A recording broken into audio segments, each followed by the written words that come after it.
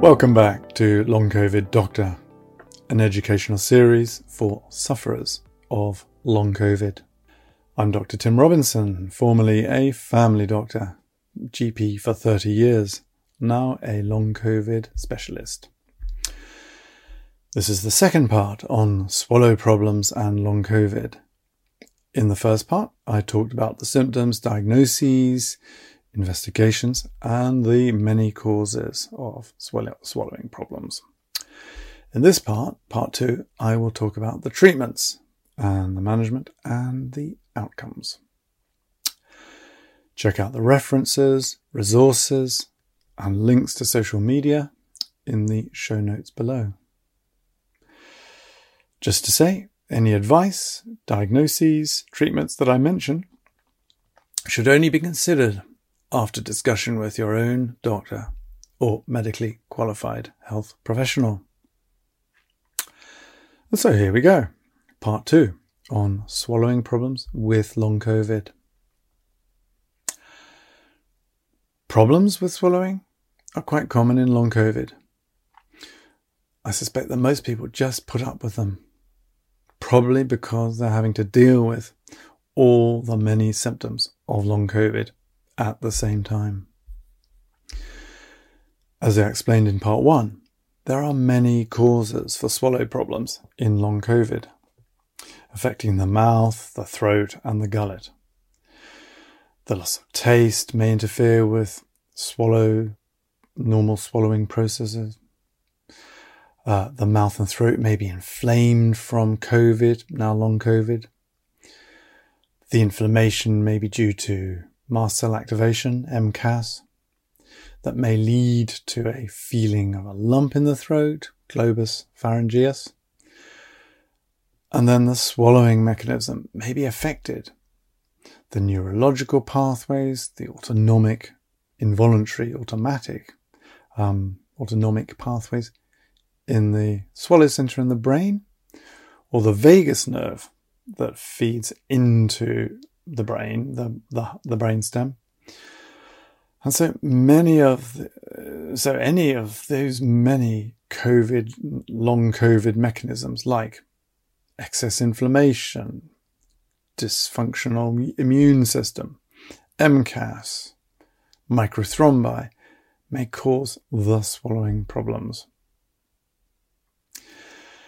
Having been thoroughly assessed by the GP, history, examination, investigations, and perhaps endoscopy, to get the diagnosis to exclude differential diagnoses and red flags, and to treat what is treatable, such as MCAS with H1 and H2 blockers, or acid reflux with a PPI drug, proton pump inhibitor drug. We're now at the point where we can try to help with the specific symptom, those swallowing difficulties. The best advice would be given by a speech and language therapist. This is their area of expertise, and best delivered face-to-face with a patient. But in their absence, various tips and tricks could be considered, such as eating and drinking slowly. Sounds like good common sense to me. Taking small mouthfuls and chewing well. Again, more common sense. Having soft, easy to chew foods. Adding sauce and gravy to moisten foods. To eat smaller but more frequent meals. Alternate mouthfuls of food with drinking sips of water or squash or whatever. Trying not to talk whilst eating. Trying to breathe out after swallowing to clear food or drink left in the throat. Always trying to eat and drink sitting upright, preferably at the table. Again, as I said, a lot of those are common sense, but in a way, sometimes you just don't see them. Think about them. If despite all these tips and tricks, you are still having problems with swallowing, ask your GP for a referral to a speech and language therapist. As I said earlier, they really are the experts in helping patients with swallowing difficulties. They can give coaching techniques and guidance on food and drink thickeners. And so, those are the specific ways, tips and tricks, as well as treatments for, those associated symptoms or conditions, that we can deal with swallowing problems in patients with long COVID. But at the same time, we should be considering the whole person, the general approach for managing long COVID. We need to think about nutrition and sleep and stress management. So, first of all, nutrition, our diet.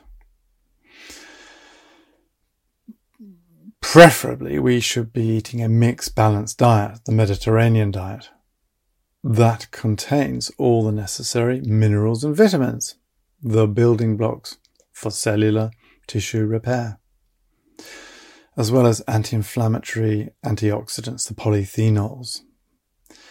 Those are the sort of naturally occurring chemicals in vegetables and fruit that give your vegetable and fruit all their lovely colours.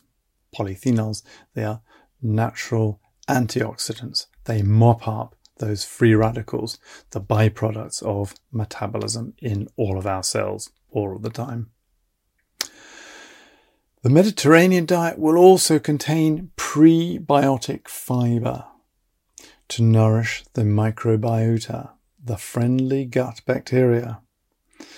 So I cover this in more fully, in fact, in great detail in my talk on long COVID gut. A healthy gut flora is so important for supporting the immune system, production of vitamins and hormones, and also some neurotransmitter chemicals. Your diet also should contain oily fish, the best source of omega-3 fish oils, those essential fatty acids. For immune support, there are other benefits with omega-3s, such as cardioprotective and anti-inflammatory in themselves, but they're especially good for immune support.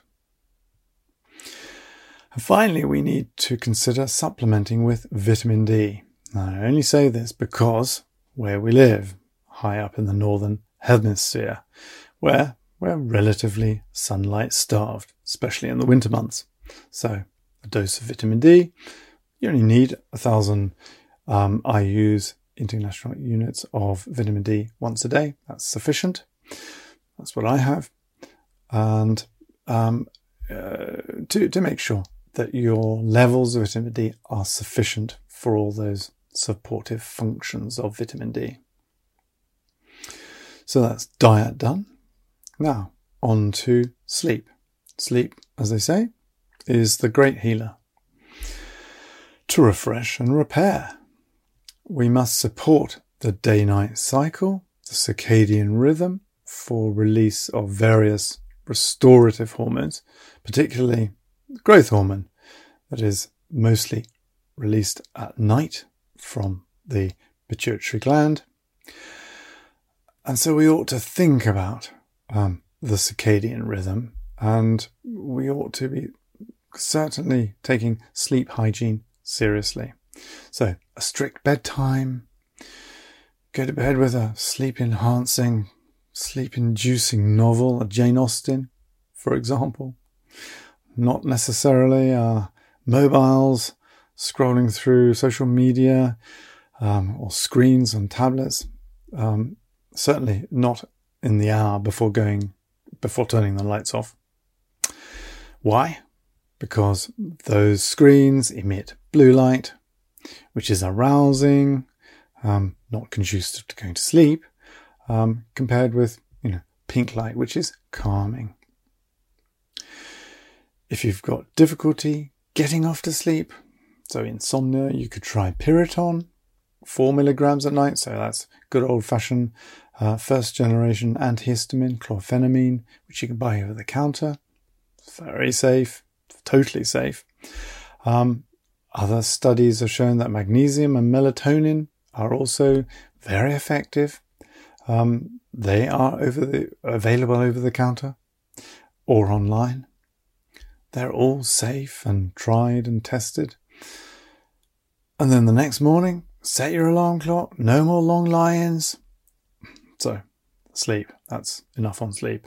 So I cover this in much greater detail on my presentation on sleep disturbance in long COVID. But remember, sleep is important. Plus, that's 2 of the 3 done, nutrition, sleep, onto the 3rd. And I said stress, didn't I?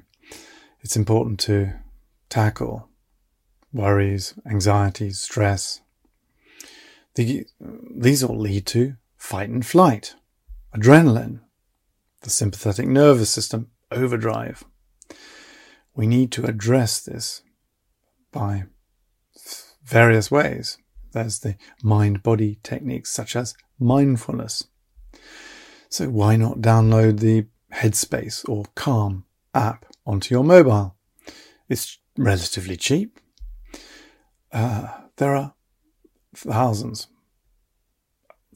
of studies on the effectiveness of mindfulness, backed up by MRI scan studies that show a difference between those who do mindfulness and those who don't do mindfulness. So, basically, mindfulness, good stress, anxiety reduction. Other mind-body practices such as yoga, tai chi, again, mind-body. Again, studies show that they help with stress and anxiety, blood pressure reduction. And they incorporate focus and breath control and coordination. All good for general body conditioning as well as stress relieving. And then, again, addressing the whole person, the general holistic approach for getting over, recovering from long COVID.